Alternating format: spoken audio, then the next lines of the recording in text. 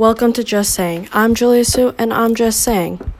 College. Why are college books so expensive? And you know what? I think I have the answer for that.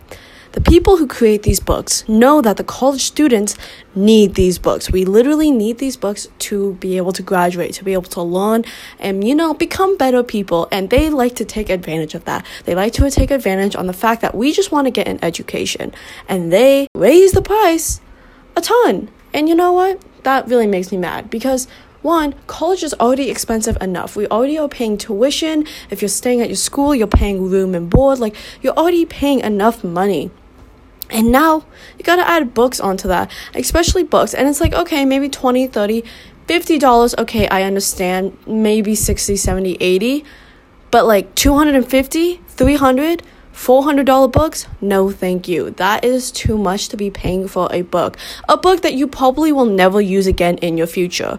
Even books that are scientific for nursing, the books are still really expensive. I understand that the information is precious, the information is needed, but that still is way too expensive. You're already paying a lot and other things while in college. Your books should be cheaper. I'm just saying, books should be cheap. And the people who make them need to suck it up and make them cheap. Because us college students are just trying to get a degree. Thanks for listening to Just Saying. I'm Julia Sue, and I'm just saying.